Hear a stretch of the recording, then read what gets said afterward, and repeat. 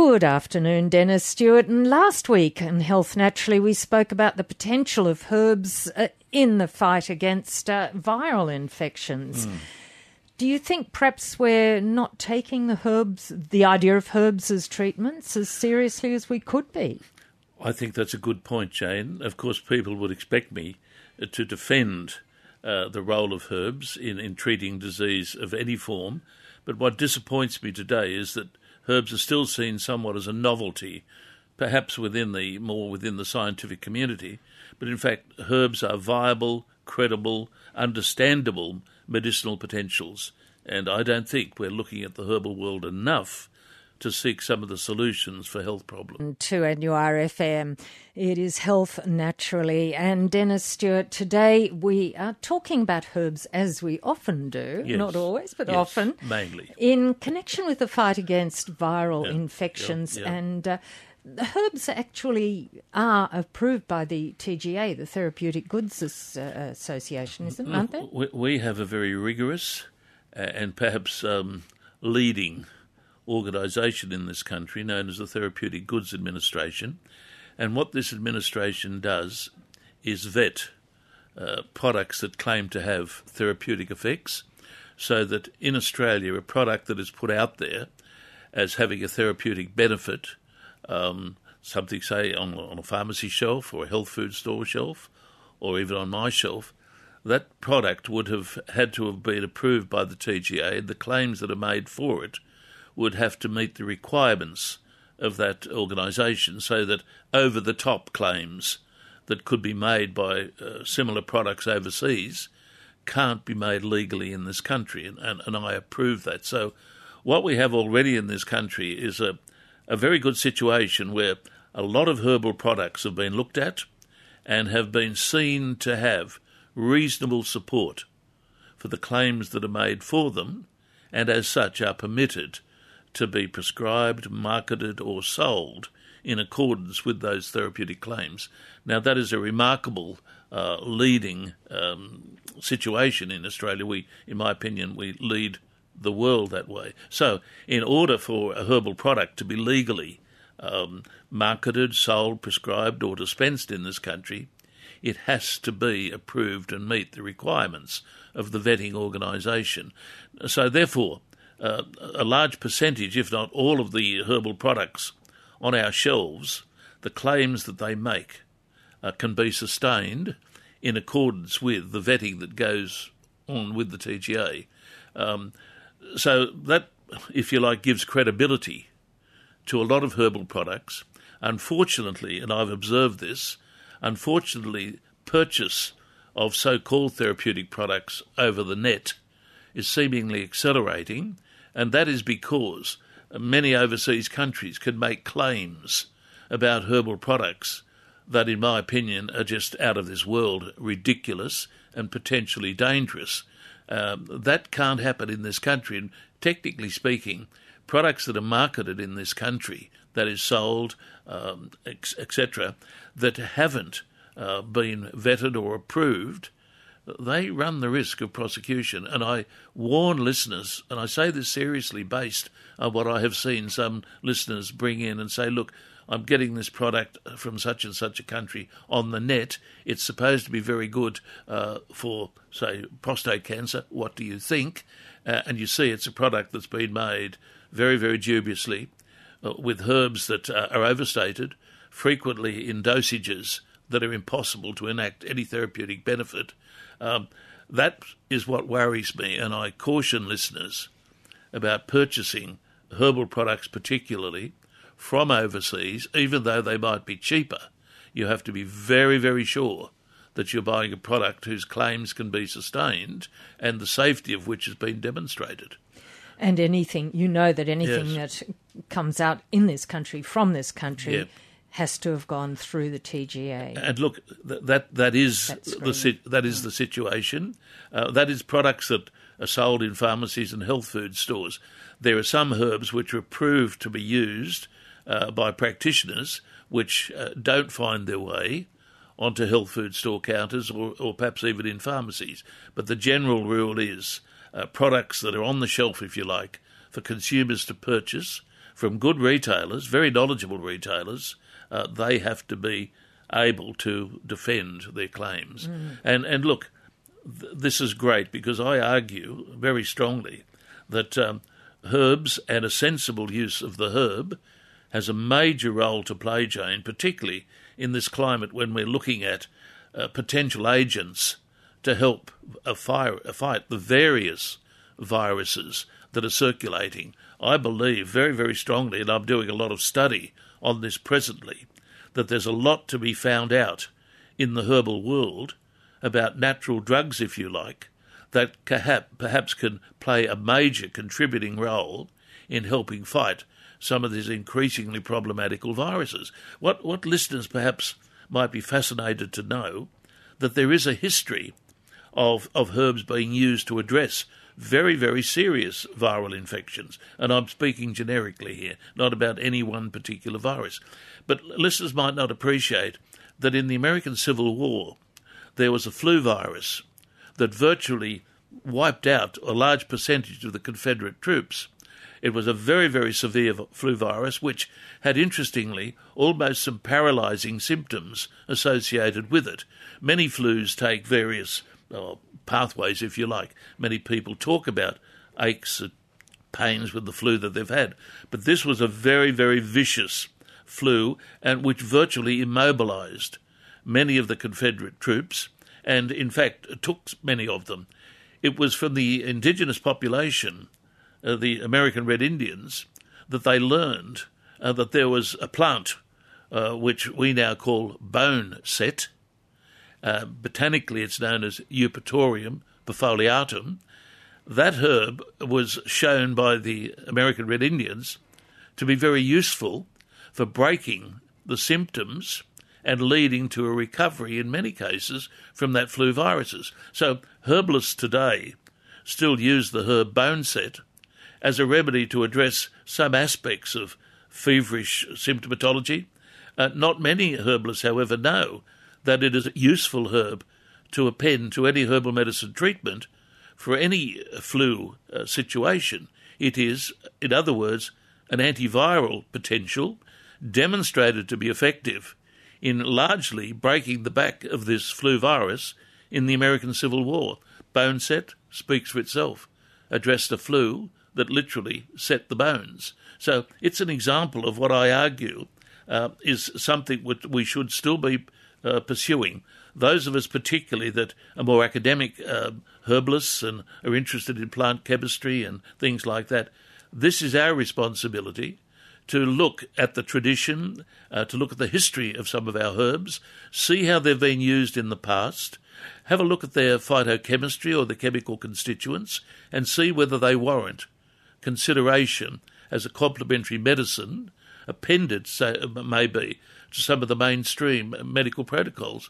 That's what I'm fascinated in presently, in looking at antiviral remedies. And Dennis Stewart, we're talking about viral infections and herbs, and we were saying, is there something that it might be particularly good for elderly people? I think this is an area that really needs to be exploited.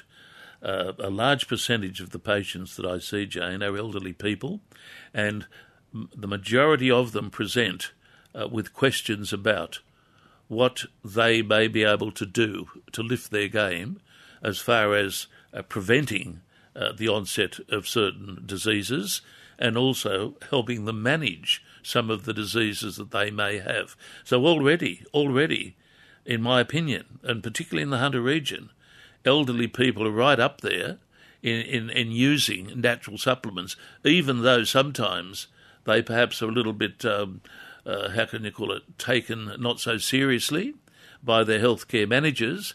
They don't care. They might say, or I went to see this healthcare practitioner, and while he or she doesn't agree with them, they have no objection to what I'm doing, and in any case, as frequently said, I'm going to take them in any case. So I contend very seriously that if we see ageing as something that shouldn't be just taken and accepted, if we see it as a situation that could be fought against, as I do, well, then I believe herbs have a role to play here. And other cultures, as you would appreciate, as we've just spoken, in other cultures, the taking of certain herbs is not seen as uncommon and is a very accessed form of therapy, particularly in continental Europe as well as many Asian countries. For instance, at present, when so many elderly people are concerned about viral activity, the flu virus and other viruses, I don't think there's anything wrong with elderly people beginning to use what we call immunosupportive herbal supplements. And I frequently mention two of them on this program. I will stand by them. I've lectured on them. I've prescribed them. One that I extol for its universal virtues is the herb Astragalus membranaceus. I think we spoke about it last week. It is, if you like, Jane, a newer member in the Western armoury. Interestingly, Western herbal medicine is no longer a purist system as it was 40 years ago when I began teaching and practising it. Over that period of time, it has appended to its armoury many herbs from other cultures, particularly from Asia. And Astragalus was unknown in my early days. It wasn't even recognised. We didn't know anything about it, let alone receive teaching on it.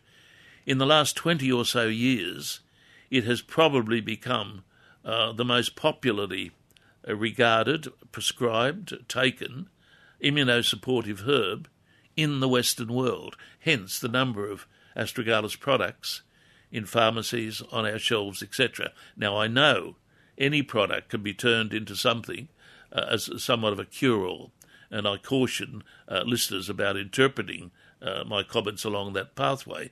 But if we're talking about elderly people at this stage, generally concerned about doing better during winter than what they previously have, I would say that supplementing one's diet or lifestyle with the immunosupportive herb known as Astragalus, and I said last week, and I will say it again, there are many formulations of Astragalus in our pharmacies and health food stores.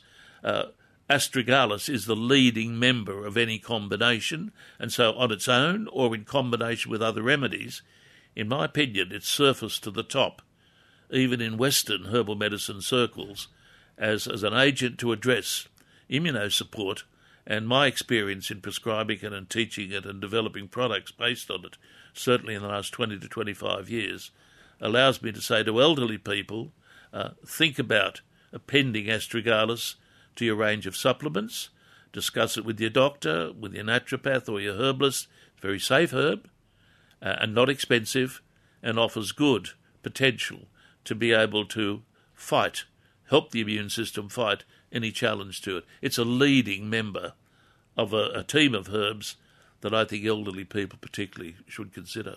Dennis Stewart and Health Naturally with you at the moment on 2NURFM. And Dennis, we've been talking about Astragalus and you're saying generally it's very good as a support for the immune system, yes, especially for the elderly. Yes. But any other specific purposes perhaps that you see Astragalus having? Well, when we're talking about supporting the immune system, there are some health problems, conditions, diseases, which are so difficult even to manage within the mainstream that they warrant a mention in regards to my experience using Astragalus-based medication.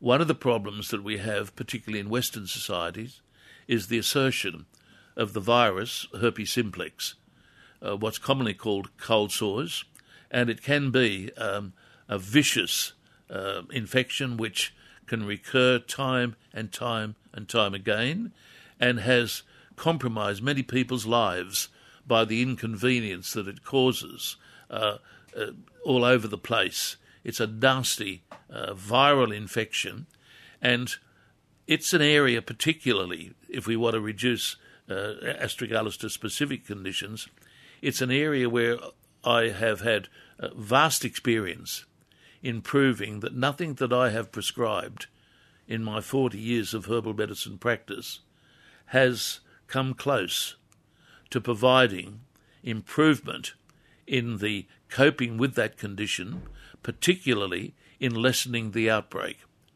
I can speak of numerous cases, some of which I've lectured on and written about, where herpes simplex to me is one of the leading diseases, if you like, for which astragalus should be considered. So you're looking at that as an ongoing, taking Yes, it ongoing absolutely. and using it as basically a preventive. Very much so, in order to break through what many people experience, where the herpes virus goes from one episode to another episode to another episode.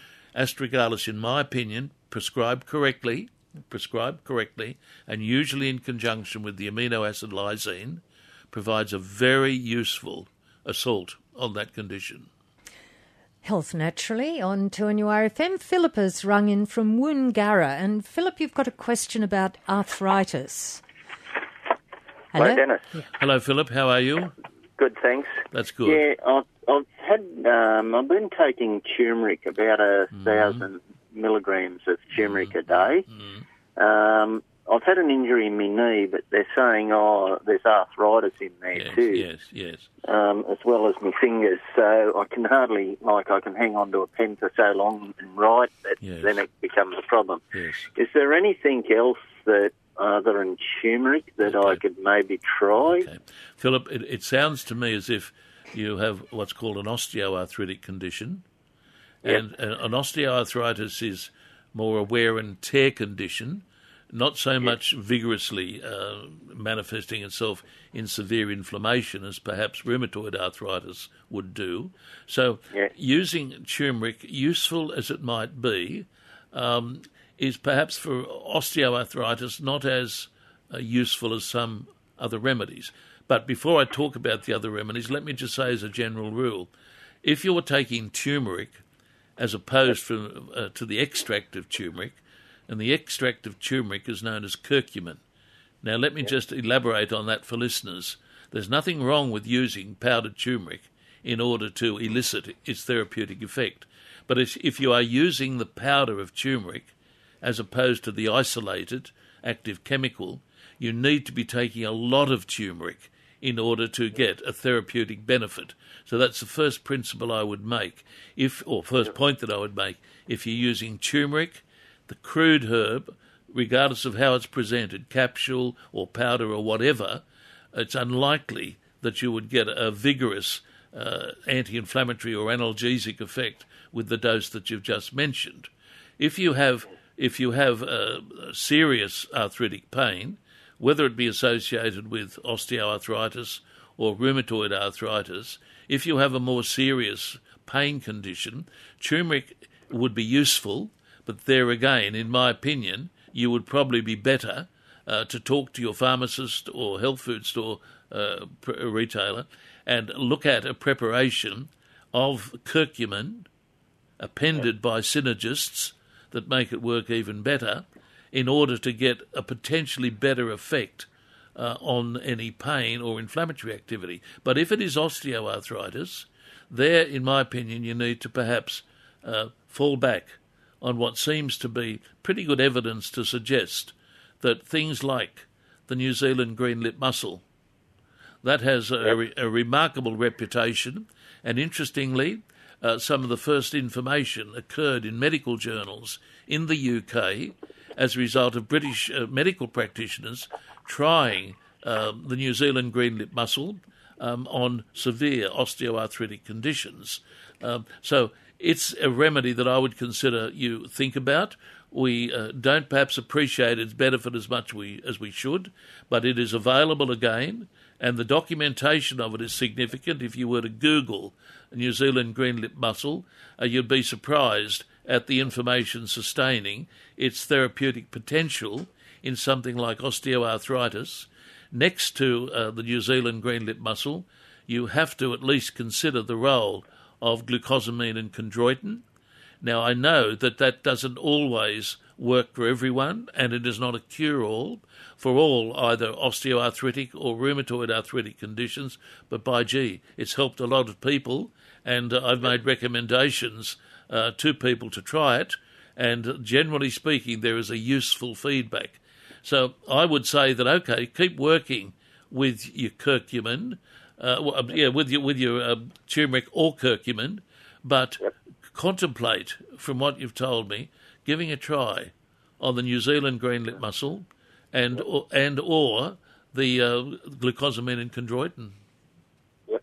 Okay then. I'll Google that and start and investigate a bit more on that. One thing I should mention is that even though fish oils are frequently recommended as a benefit for arthritis, my reading suggests that high doses of fish oils, and I'm talking about very high doses, are useful for addressing some levels of rheumatoid arthritis, but there's not a lot of evidence that I've been able to find to support its use in degenerative conditions such as osteoarthritis.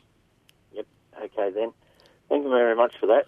I'll try. Thank you, Philip. That's great, Philip. Thank you for your question. And Ian is with us now from Metford. And Ian, you've got a problem with chronic hiccups. I shouldn't laugh. I'm sorry. Please don't, madam, believe me. Yeah, I bet it's very annoying. Ian, how long have you been battling it? Oh, g'day, Dr. Stewart. So this is a critical. It's chronic, mate. I can't eat. I get hiccups that bad that I've actually had to get like cable ties with a big sinker, and I have to keep putting it down my throat. It sends me into a violently gag, but it seems to reset my diaphragm for a little while. Mate, I can't keep a conversation. I've been to a gastrologist. I'm having heavy doses of Nexium. I can take a box of 40 a day. It does nothing. The only way I can do anything is put things down my throat, and that resets my diaphragm. But I've had this now for months, but it's got to a stage where no matter what I eat, it doesn't matter. It's pureed food. I'm gluten-free. I'm lactose-free. I vomit. Everything I eat, no matter what, sir, has to come up to a stage where my stomach muscles from reaching, even my jaw, like, not too often you can crack your jaw, but when you're that crook, you just got to get everything out of you, sir. I'm trying to see a throat specialist on Monday, but they're moving at the moment. So I was wondering, is there anything else, mate? Anything? And I've never treated a condition of chronic hiccups, and it would be foolish of me to say, oh, yes, have I got something for you? However, I recollect in a very old reference that I have occasionally used, there is a formula in that text that is based on a liquid preparation of ginger. Now, I don't want to simplify the issue, but what I would be happy for you to do is to contact me in my rooms in New Lambton by telephone. It'll cost you nothing. I'm happy to help you. And that will give me a bit of a chance to see if my suspicion, based on a liquid preparation of ginger, might be of some use to you. If it is even worthwhile trying, it is worth a go. But I will do a bit of work on it for you. You're seeing your specialist again next week. We don't want to start anything or do anything until you get the best opinion possible, but ginger has sometimes quite remarkable sedative effect on upper gut conditions. Let me have a look at it for you. So can I ask you something quickly? Yes. I live off ginger. The people at work laugh at me. I take, even though it's $40 I take big chunks, yes, and I chew on it and chew on it. I've been addicted to ginger for years. My wife was a Thai wife, and I eat ginger like babies eat lollies, children eat lollies. You've probably wrecked my potential solution. No, honest. Every time I go to Coles, I always buy 2 or 3 big nuggets. Yeah. I chop them into blocks about the size of a minty or an old Fanta, and I sit there and chew on it till my mouth numb. I absolutely cherish ginger. It is my number one food. I'll look at it for you. Ian. Thank you, sir. May I have your number for I'm a shift worker. I just need your number. Stay on the line, Ian, and Sally will get you the number in just a moment. Thank you. Stand by. Thank you so much. Thank you, Ian. It is 2NURFM's Health Naturally, and Kathy joins us at the moment from Spears Point. Hello, Kathy. You'd like to ask Dennis about fibromyalgia and osteoarthritis. Yes, Hello, Dennis. Hello, Kathy. How are you doing? Oh, in pain. Yes, dear soul. But with your, tell me about your history. Well, I was diagnosed with the fibromyalgia and the osteoarthritis Yes. A year ago. Yes. And I've had cortisone injections Yes. in both shoulders and Yes. knees. And Yes. well, this year I've had to face my husband being dealt with transverse myelitis, dear. and whereas he used to help me a lot, Yes. I'm having to do so much more support and everything, and also the stress factor has just dear. flared everything up worse. Dear, oh dear. And I did have a course of cortisone about 2 weeks ago, but it didn't work. Okay. Now, you're talking about injections, or are you talking about oral medications such as No. prednisone? Okay. Injections, Okay. yeah. You're obviously under a specialist, are you, Kathy? Yes, I am Okay. under a rheumatoid specialist. Good. And I did ring him and say, look, it didn't work, so I am going back in 2 weeks' time because he's away at the moment. No, that's good. And he wants to do it again. Yes. In the meantime, Yes. I just find Panadol, it's just like taking lollies. Yes. Okay. Look, obviously your condition is very severe, and anything that I'm going to mention shouldn't be seen as the answer, so to speak. But I will draw on a number of herbs that are used to address inflammatory activity and also bring with them some mild analgesic potential. Now, Yes. there is one herb that I occasionally mention on this program, but not frequently. It is a South African herb, and it's known as Devil's Claw. I know that's a weird name, but if you saw, I've heard it. I have heard of that. Yeah. Devil's Claw is a very, very useful remedy. Botanically, it's known as Harpagophytum. It was made popular by the Boers in South Africa and in other southern African parts of the world, and it has a good documentation as a remedy with anti-myalgic capacities. It's readily available. It is not expensive.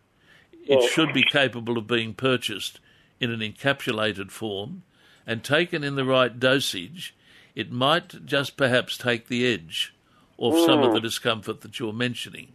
It doesn't have any contradictions with other medication that you take. That's a very good point, and it's a point that needs to be raised with all listeners, that where you are using particularly active, therapeutically active herbs, it's wise to discuss that purchase or that usage with someone who is a professional in understanding the possibility of interactions. Simply because something is a herb, it doesn't mean to say that it is safe per se. There are some situations where interaction can happen, and this is where your pharmacist would be very, very useful in looking at that. Let me just, however, cover myself by saying that generally speaking, this herb is very, very safe and unlikely, in my opinion, to precipitate any major interactions. Having said that, it is worthwhile discussing it with a pharmacist or a good health food store proprietor who knows their stuff. Give that a bit of a consideration. Also, never ever overlook the simple preparations based on willow bark. Never ever overlook the most old-fashioned, most historically documented herb in the world, with potential, when persevered with, to lessen inflammatory activity. And you can usually purchase it in a tea form, in tablet form. Those are two remedies that perhaps you should contemplate using, particularly for the inflammation and the pain. As far as your osteoarthritis is concerned, what I've previously said on this topic today would be useful for you again, particularly to raise with your carers the use of, the New Zealand green lip mussel and glucosamine and chondroitin. 2NURFM's Health Naturally. Dennis Stewart, we're talking about herbs helping the elderly fight any kind of disease. And look, we've been looking so far at immunological support, perhaps spearheaded by the usage of astragalus. But as we get older, there are other remedies, some of which I've mentioned on this program over the years, which should never be overlooked, which in my opinion offer great potential support to resist some of the things that we who are elderly are likely to experience. I have mentioned, for instance, the role of the ginkgo, and it's about time we spoke about it again, because I was refreshed to think about it as a result yesterday of two elderly patients presenting, very articulate, but very concerned about what they thought was happening to them, and that was the acuteness of their memory was starting to become a little bit blunted. And they wanted to know if there was anything that might give them some encouragement to, if you like, resist that which is frequently appended to ageing, an awareness that our focus and our memory is not as good as it should be. Now, I know a lot of the medical guys out there will raise their eyebrows and laugh and things like that. Please, again, look at the continental medical literature.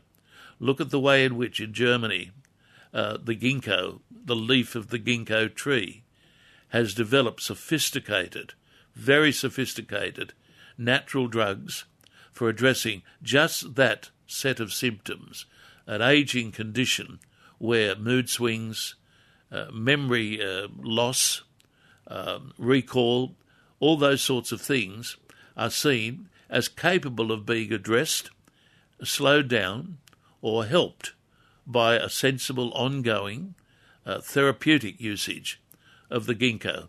Discovered, or if I say discovered, the ginkgo natural medication was developed in Germany, but the ginkgo itself is the oldest tree on the planet. It shouldn't be here. It's a member of a previous geological era. And if you look at the leaf of it, you'll understand why. It has a leaf shape that's very similar to some of the fossils that we can still collect in this area around here. Is it a deciduous tree? It is.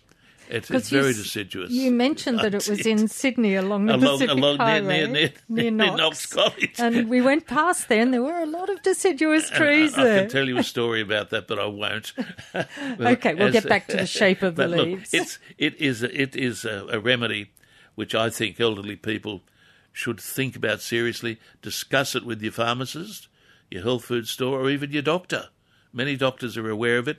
It perhaps needs to be used a little bit more knowledgeably, inasmuch that there may be situations where ginkgo is not indicated, particularly in elderly people that are on complex medication. There is a suspicion, not as popular these days as it was when we first started using it, that the ginkgo might encourage, if you like, blood thinning and shouldn't be prescribed when you're on other major medications. That's contested a little bit these days. But it's one of those remedies, if you like, to support that unfortunate aspect that occurs with many of us. Hey, I'm not as smart as I thought I was. Is there something I can take? Ginkgo biloba in the modern form as developed by modern German pharmacists. And does that come from the leaves or from the... Yeah, it comes... In fact, you could talk about it all day, because in certain parts of the world, and in Japan particularly, it is the leaf prior to it falling. In other words, what the Americans call the fall, which is a nice term, the leaf of the ginkgo goes from a lovely light green colour to a beautiful amber colour. And the amber colour of the leaf indicates the presence of a particular group of flavonoids. Flavonoids are those substances in plants that give colour to fruit and other components. The amber leaf of the ginkgo is collected and then subjected to a sophisticated extraction procedure so that a concentrate of the ginkgo leaf, 50 times stronger than that which is found in the leaf, becomes the basis of a modern herbal drug And there are plenty of examples of it around the world. Well, that's very useful because it's shedding its leaves anyway, and so we can make use of that. In fact, if you go to Japan, along some of the roads, you'll see ginkgo trees, and they've actually bandaged them. Now, someone might know, a horticulturalist or a botanist might know why that is done. There's obviously some reason, or it may be just for the veneration that is shown to the ginkgo. The Japanese hold it in high regard.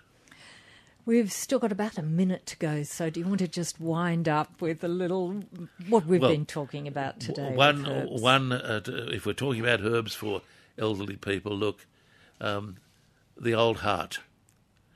There is a remedy that is well documented in the writings of that brilliant medical doctor and herbalist, Rudolf Weiss, again, lovely German man, where he refers to the hawthorn, berry and leaf and flower, as if you like compounding and making up what he calls a remedy for the senile heart.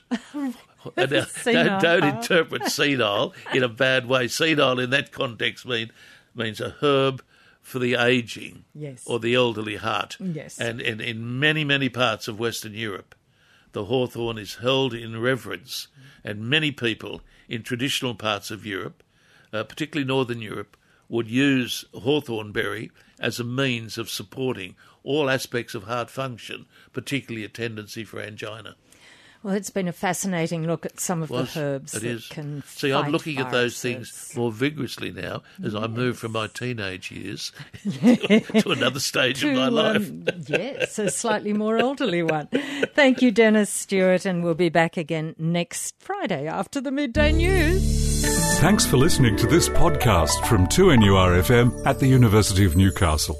Topics range from gardening to health, well-being, pet care, finance, business and travel. You'll find them all at 2NURFM.com.